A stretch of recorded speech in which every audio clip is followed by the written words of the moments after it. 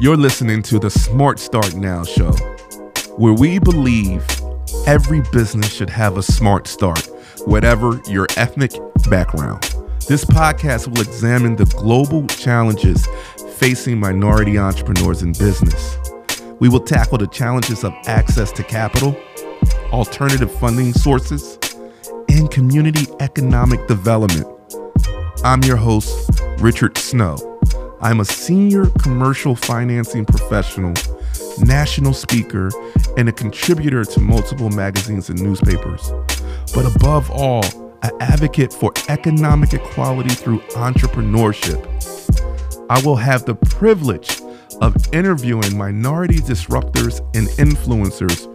Well, one thing is that as the president of the company, realizing that you are really the only one you can depend on.